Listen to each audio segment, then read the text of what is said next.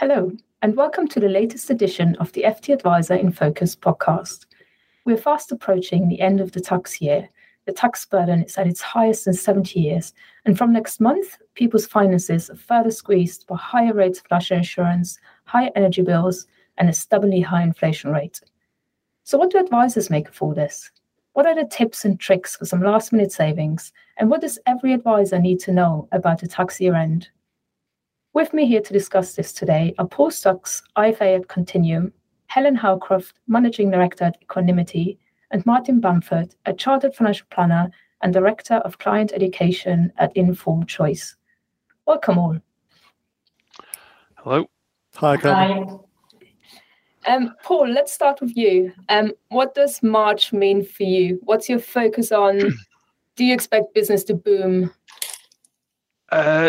I'm lucky. A lot of my clients have been with me for a number of years. So in the nicest way, I've got them prepped and into shape. So most of my tax year planning is done in April at the start of the year.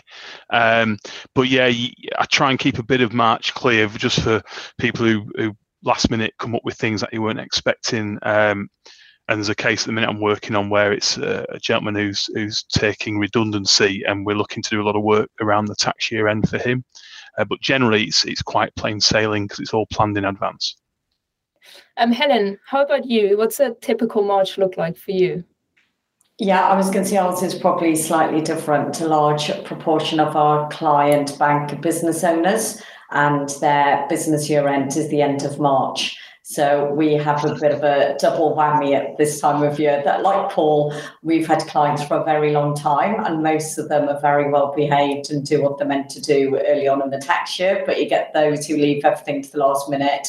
And then we've got the business owners. So there's a lot of PIP calcs being done at the moment and getting bonuses and things put into pensions. So yeah, this is what we call the silly season, the last 2 weeks of Feb, all of March. It's all hands to the deck.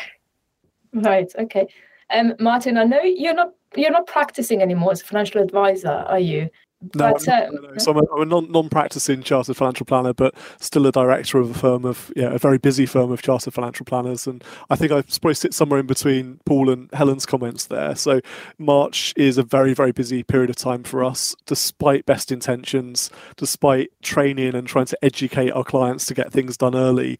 There's always that small minority that leave things to the last minute, and we really have to try and crack the whip and get things done in time. But for us, March is very busy in terms of admin and paperwork and getting things processed. And then the other really busy time of year for us is the new year, because people start January and again have wonderful resolutions to sort out their finances, and that's when we get a big influx of new clients through the door. But yeah, March is all about paperwork. Right, okay, interesting. I mean, in terms of product areas, are there any you're looking at in particular? I mean, some advisors have told me in the past that they're looking at optimizing capital gains tax and portfolios, these kind of things. Is there any particular product area you would be expecting to focus on during March? Helen? Yeah, well, I was going to say, obviously, if we haven't maximised ISAs and pensions from free capital, then we're going to be utilising general investment accounts, GIAs, and maximising CGT planning with moving assets from a taxed environment into a non-tax environment. Also, you'd be looking at EISs at this time of tax year, because if we have got clients who are making large capital gains, looking at how we can minimise those tax liabilities or look and see what we can do with regard to those is really important this time of year. But generally, you'd be doing VCTs at this time of year, but we're generally finding they're opening earlier and earlier in the tax year. And, we were doing all the VCT planning type work back in September, October time. So because actually investing into VCTs now, there's not that many available. So it's predominantly CGTs we're going to be what we're focusing on. All right. Is that the same for you, Paul? I mean, you said you haven't got that much on, you're all sorted, but... Yeah. I mean, pretty much same. And like I say, I think I'm a little bit lucky because most of mine are existing clients, so certainly bed and ISAs are done early in the year unless there's a reason not to. And again, this is a nice time of year if you do get an inquiry where, because you can straddle 2 tax years, but it all comes down to the client's tax position. But certainly CGTs is often, that allowance is often underused. So those with GIAs, it's a great time to make sure you've sort of tried to use that where we can. But it's just good habit forming. Use your allowances or you lose them. Bit of a cliche, but so ISAs, GIAs, pensions, making sure we try and make all the tax efficiencies that we can for clients. I do think it depends on what your client bank looks like will determine as well with how busy you are, because we're generally dealing with accumulators. We haven't got that many clients who are already retired, which is why we are particularly busy, because we're dealing with those people who have been paid their large bonuses and partnership profits and things like that from their firms. So that really is the reason why we would be particularly that much more busier than someone who's dealing with a very mature client bank with the clients that you can do their ISAs and things well in the early on in the tax year. All right, I see. Yeah, is that? Do you agree with that, Martin? Is that you're saying? Do you have the same experience? Yeah, I'd say similar experience. I mean, it is about the makeup of the client bank. We mostly deal with decumulators, so retired clients, and the ones, I won't call them troublemakers, but the ones that cause us the most issue this time of year do tend to be the wealth accumulators, particularly the business owners with that March end of business company year. They're the ones that are all of a sudden on the phone in the last sort of week of the tax year saying, can we put in a big pension contribution or do the following? And those are the ones that give us the sort of the headache at this time of year. Right. I mean, let's talk a little bit about headaches and when things go wrong. I'm sure all of you have had, have good anecdotes to share. But what are the sort of things that tend to go wrong? The sort of things you would, if you were giving one of a fellow advisors or a young advisor some tips on what to watch out for, what would it be in that last month of the tax year, Martin? I mean, it's often the biggest things to go wrong around now are checks going missing, or in the more modern world we're in now, backs payments going missing.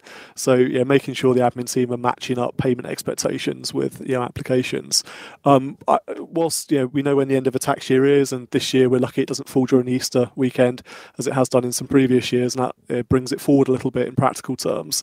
We have a bit of an internal deadline, so we'd say internally we want everything done and dusted by about the 11th of March, the Friday the 11th of March. And actually this year for the first time we've taken a step of telling our clients that the deadline is not the deadline, because so many of them for the past 2 years now have been educated that the self-assessment deadline has been pushed back a month, and that doesn't apply. And Paul said earlier, we have these use it or lose it allowances in some cases, so we want them in early. There is really no excuse for leaving things to the last minute, particularly now we can make online payments and do digital signatures and stuff. I mean, Martin, staying with you, do you get new clients coming in during that month? Some people looking for last minute, frantic last minute savings. Is that something that advisors deal with as well? Oh yeah. They think that they can come in and we can construct a comprehensive financial plan and investment portfolio in a day or two. And the reality is that's just not possible, particularly if they have lots of existing products and we need to go off to the product providers and get less authority to gather information. It can take months and months in some cases to pull in all the data we need to formulate a comprehensive financial plan. We've taken the step at the moment. We're an established business. We've been going now for 27 years, but we've taken a step of not accepting new clients until I think we're saying the 1st of May. So almost put a bit of a pause on new clients coming through the door. Get lots of inquiries, but we want to first and foremost give the best possible service to our existing clients who have been with us for a long time. But people do think that we can work miracles and make things happen overnight. It's just not the case. But Helen, is that your experience as well?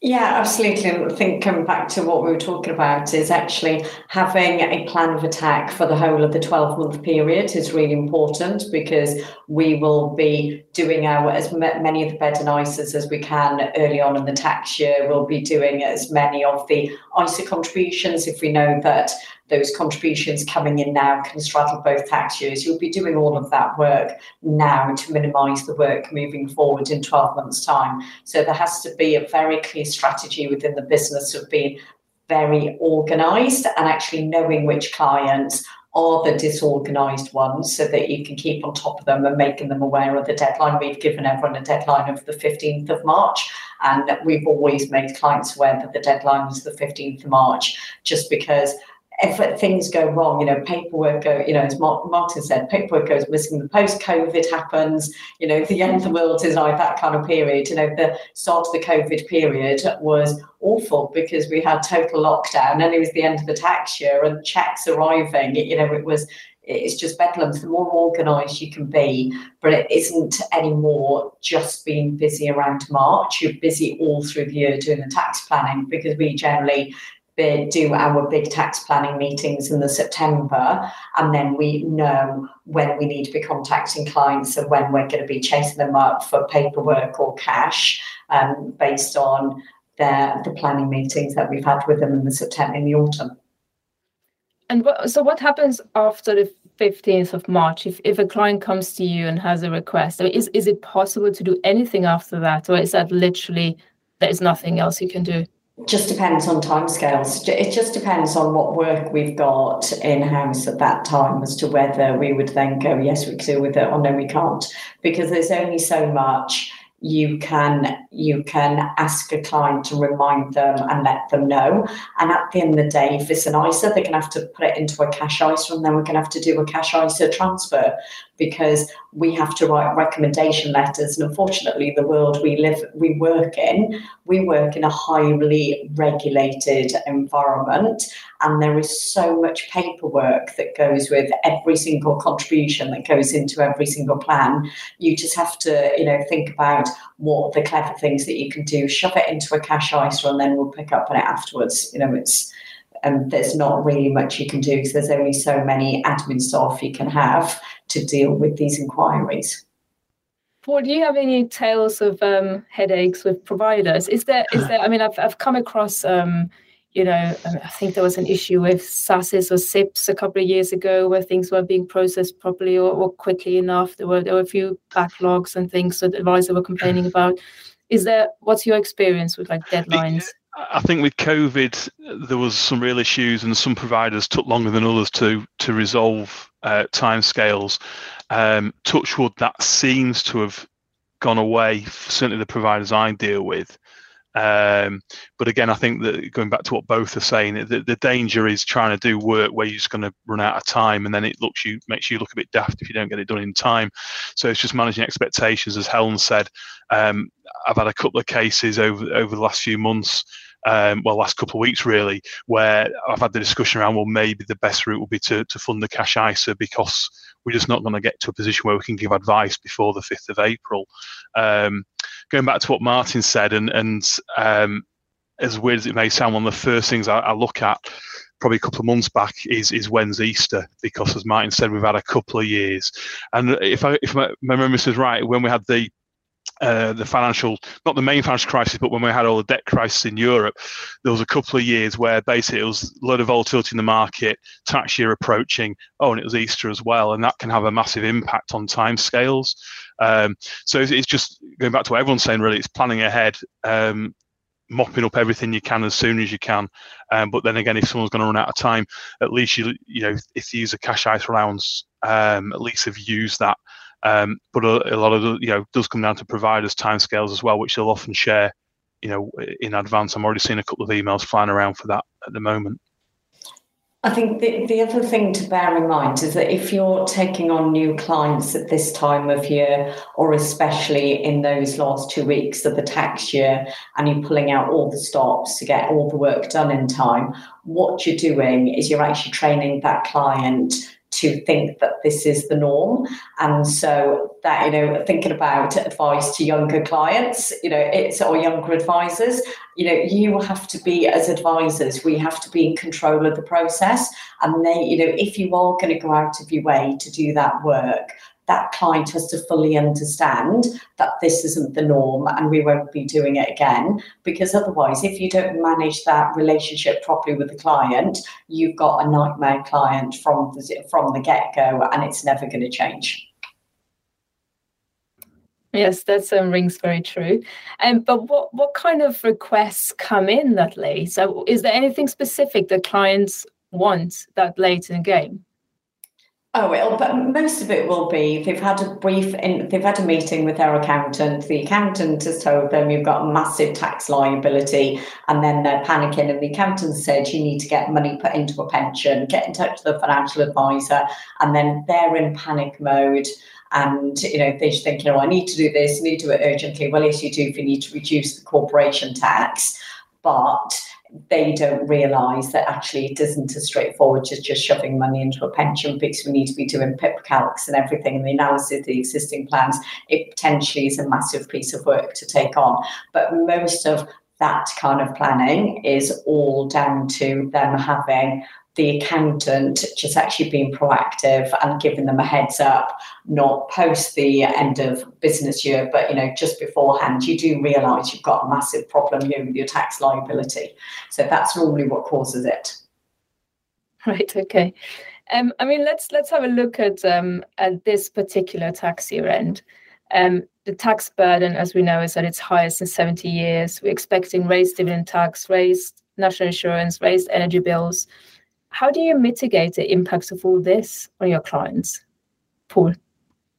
I think it's like we've already touched on. It's planning ahead, both in terms of tax planning. It is just planning ahead. So looking at the year you're in, what are the allowances? What haven't I used? What can I use? And looking ahead, what's my tax environment going to be? And how do you just take advantage of whatever allowances you've got?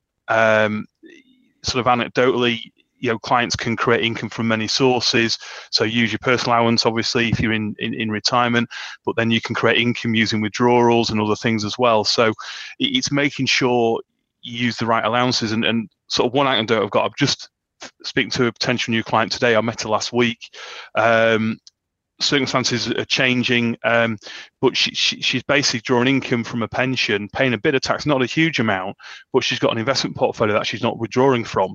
So she's basically volunteering to pay income tax when we could just create withdrawals from, so it's little things like that. And another potential client I met about a month ago, they're not using the marriage allowance, and they could, and they would benefit from it. So it's the old cliche of, people don't know what they don't know, which is our job half the time. But just a couple of things like that, where I've met two potential new clients, and both, there's just very quick wins on a little, not massive amounts, but just very quick wins around tax breaks and increasing tax efficiencies for them. Right, that's good. What are you focusing on this tax year end, Helen, with regards to kind of forward looking?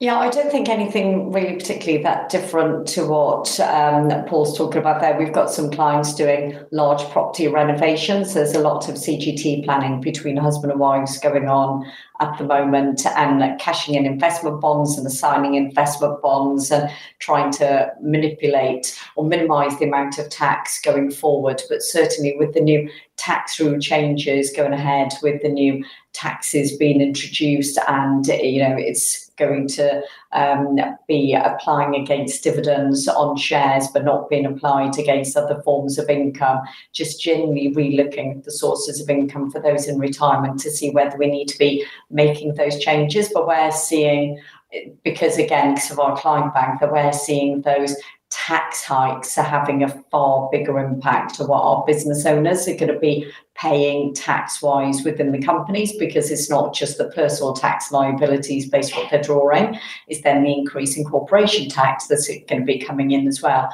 So it's a kind of double whammy, really working with the accountants. But the other bit of the side of the business what I specialise in is that we do a lot of divorce work. So divorce work, there's a rule that says that if you can transfer assets in the year of separation, you can use all of the usual CGT allowances and things. But if you do it after the year of tax year of separation, you can't.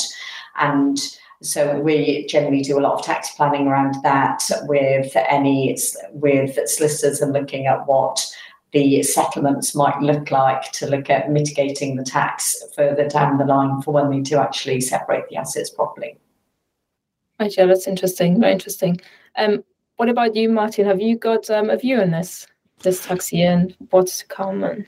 I think key to all of it this year is educating clients to take a bit of a long-term view on things, because we've got a perfect storm almost right now. We've got this cost of living crisis, particularly rising energy bills.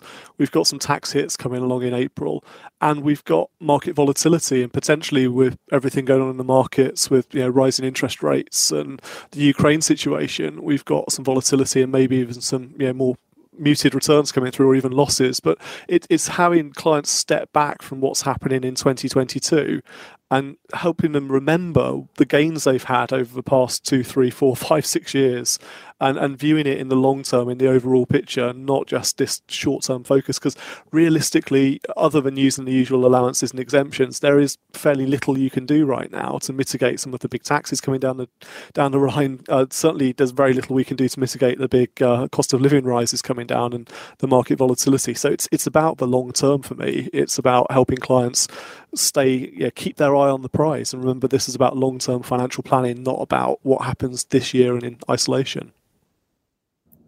Yeah, absolutely. I was just going to say, that's where I think the cash flow modelling really comes into its own with, working as financial planners, that, you are looking at what that client can afford and actually demonstrating the impact of what that inflation could look like, so that you can, I always say to clients, you will never wake up without any money in the bank unless we've already told you to expect to wake up without any money in the bank.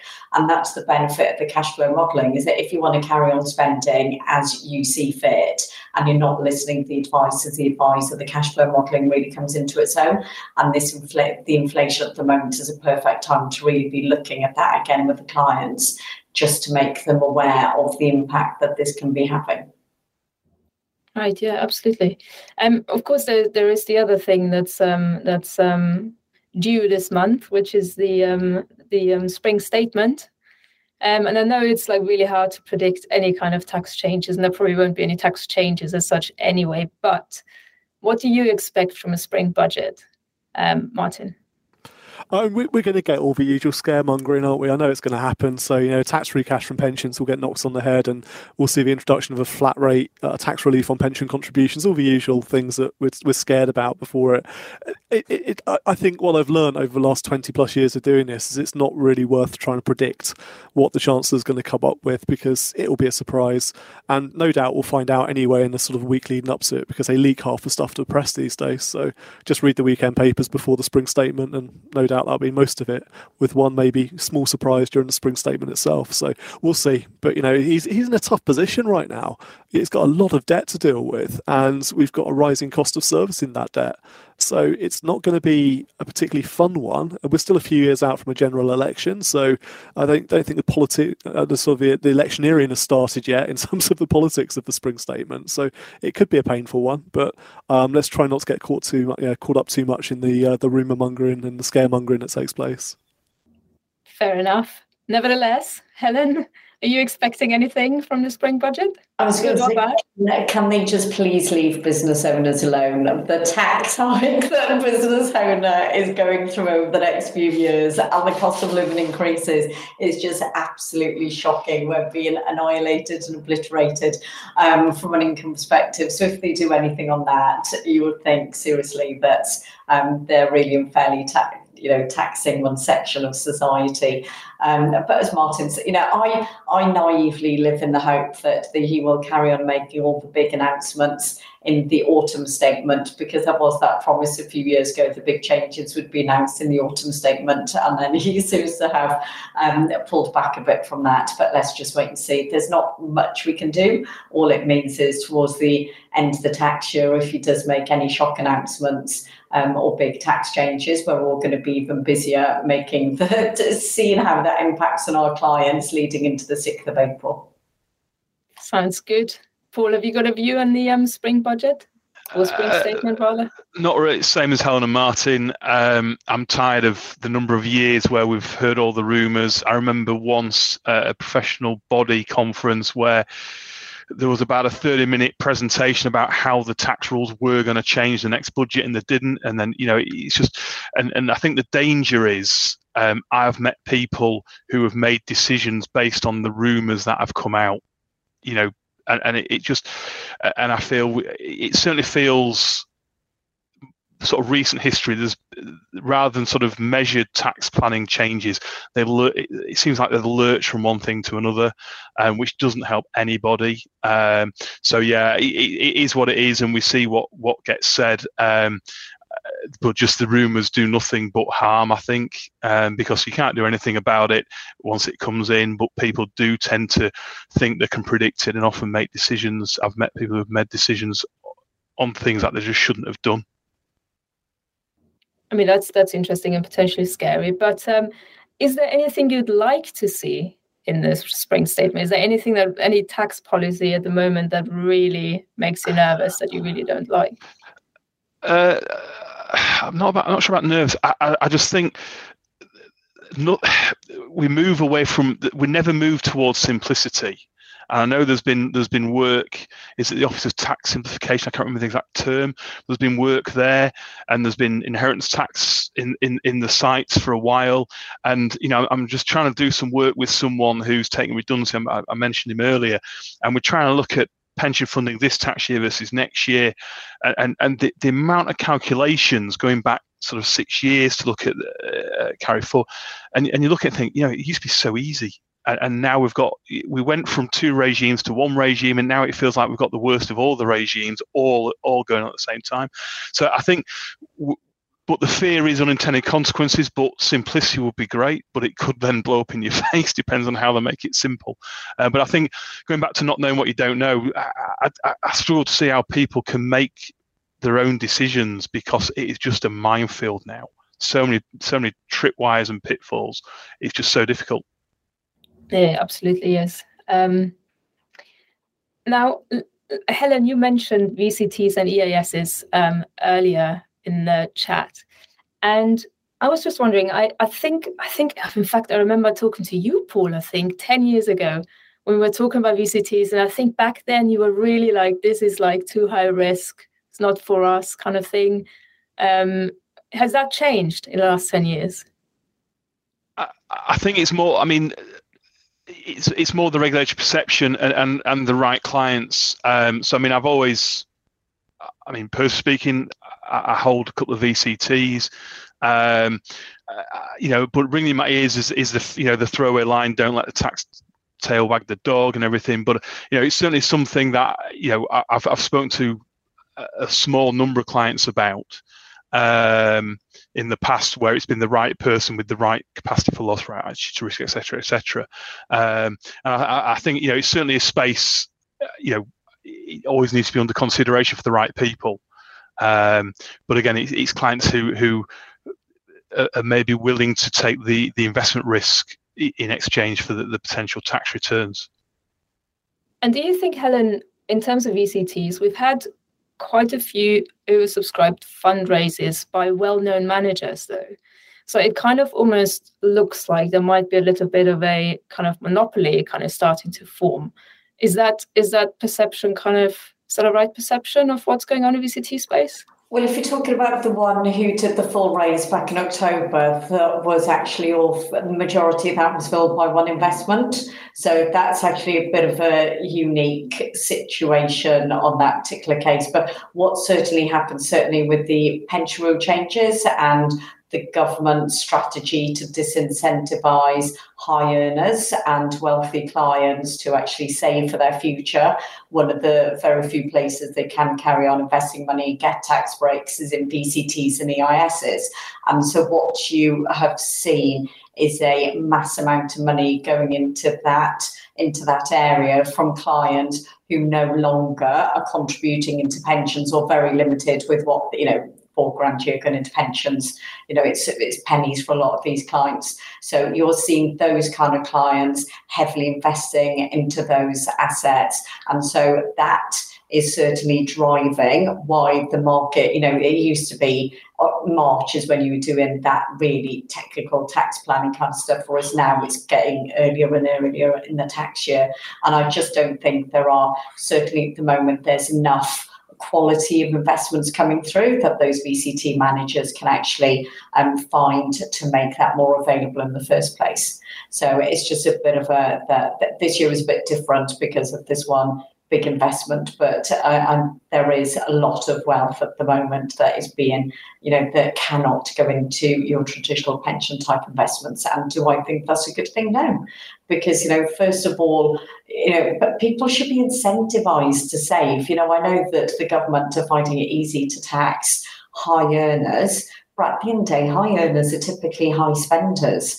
And, that everyone should be encouraged to save for the future, because just because you earn a lot of money, it doesn't mean that you've actually saved anywhere near enough to maintain that really great lifestyle in retirement. And I think that's one of the things, the government policies at the moment, that I understand why they're doing it, but it just doesn't encourage people to save properly. Right, thank you.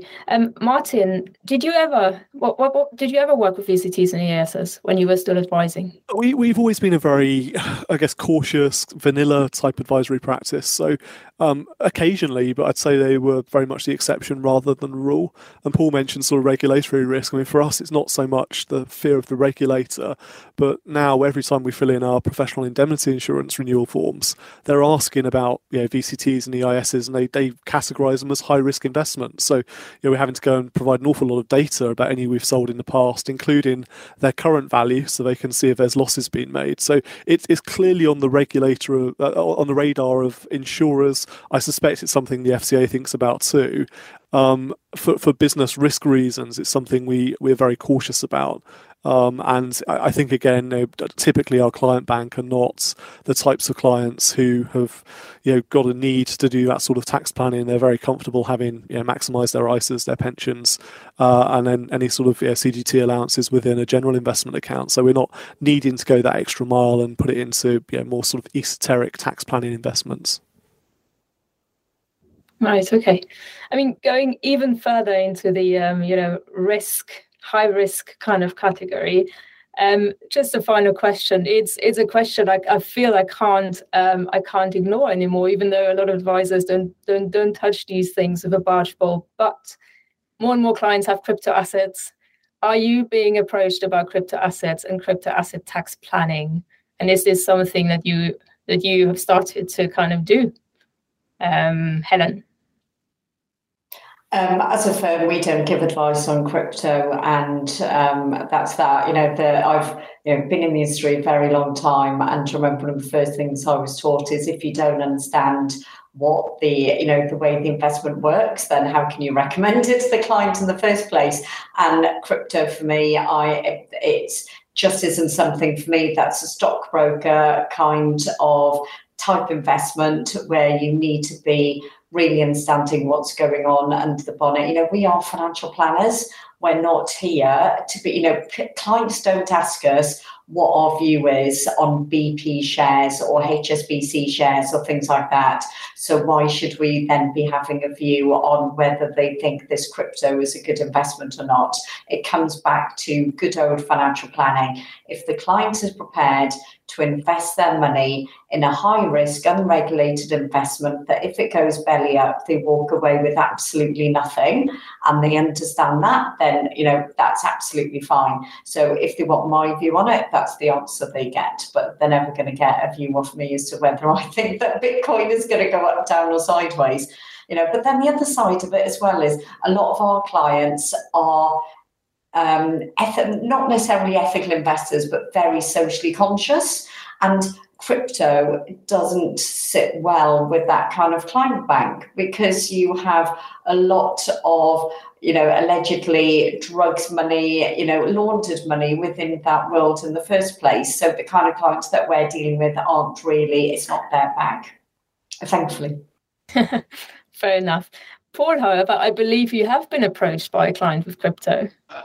I mean, in the early days when it was a totally new thing, I had a couple of clients come in and sort of picking my brains as to what it was about, and a bit like Helen, it was, it's this, and I like to look at sort of assets that have intrinsic value and things like that. So it was very much people just sort of almost asking me, do we deal with it? And going back to what Helen said, the response was similar. I do, however, have a client who before he became a client, had speculated in crypto. At the time of last speaking to him, bearing in mind what I think it's done recently, he'd done very well, and it was almost like his concerns were how he extracts his profit, but fear of loss of future gains. So he's like, do I stick or twist? But sort of quite incredibly, he didn't understand how CGT allowances work. So he sat on this huge gain, unaware of CGT allowances, which I thought was quite interesting. So yeah, it's an interesting one. And going back to what Helen has touched on about the sort of the ethical strategy ESG side, I was talking to someone yesterday who has, without holding crypto, has been involved in the structure of that market in some ways. And the point he was making was the energy use is just sky high. And so basically, he was questioning the long-term viability of it, given that we're trying to move into a lower carbon, greater energy efficiency use, and he said there's a massive conflict there. But yeah, it's interesting. But I think echoing Helen's points, I certainly wouldn't be recommending anyone invest in it, because it's just outside of the scope of the work I do and what I see as being my remit. Great. What about you, Martin? Have you ever kind of come across a client with the assets themselves? Yeah, absolutely. We've had inquiries from people about it. We've had a few clients approach us who have lost a lot of money doing it, like dabbling on their own, speculating on their own. I've spent probably too much time researching crypto because I wanted to understand how it works. I wanted to understand the risks and the benefits, so I could have well-informed conversations with clients as they come along. And my conclusion based on that research is it's a massive Ponzi scheme. It's a scam. This is not an investment. This is an illiquid market. It's full of fraudsters. There's minefields everywhere you look. Good for people who have speculated and made a bit of profit and got out at the right time. But actually, for most people who dabble with Bitcoin or other cryptocurrencies, particularly some of the meme coins and smaller stuff, they are going to lose their shirt. They're going to lose everything. And they're suckers, effectively. And I'm quite happy to tell clients who come to us that message and give it to them straight, based on the research I've done, the books I've read, the podcast interviews I've done about the subject, that this is a scam. Can I just add that I have noticed that since the start of this year, when we're doing annual reviews with clients are now starting to tell us, I've invested 1,000 in Bitcoin and I've done 1,000 in crypto. So it isn't that our clients aren't doing it. It's just that they're just literally, they are literally doing a tiny dabble in it, but it's not something that, as a firm, we are giving advice on at all. Yeah, fair enough. I'm afraid that's all we've got time for today, but thank you very, very much. It's been really good talking to you. Some really, really interesting stories, and thank you for listening. Ever catch yourself eating the same flavorless dinner 3 days in a row? Dreaming of something better? Well, HelloFresh is your guilt-free dream come true, baby. It's me, Keke Palmer. Let's wake up those taste buds with hot, juicy pecan-crusted chicken or garlic butter shrimp scampi. Hello Fresh. Stop dreaming of all the delicious possibilities and dig in at HelloFresh.com. Let's get this dinner party started.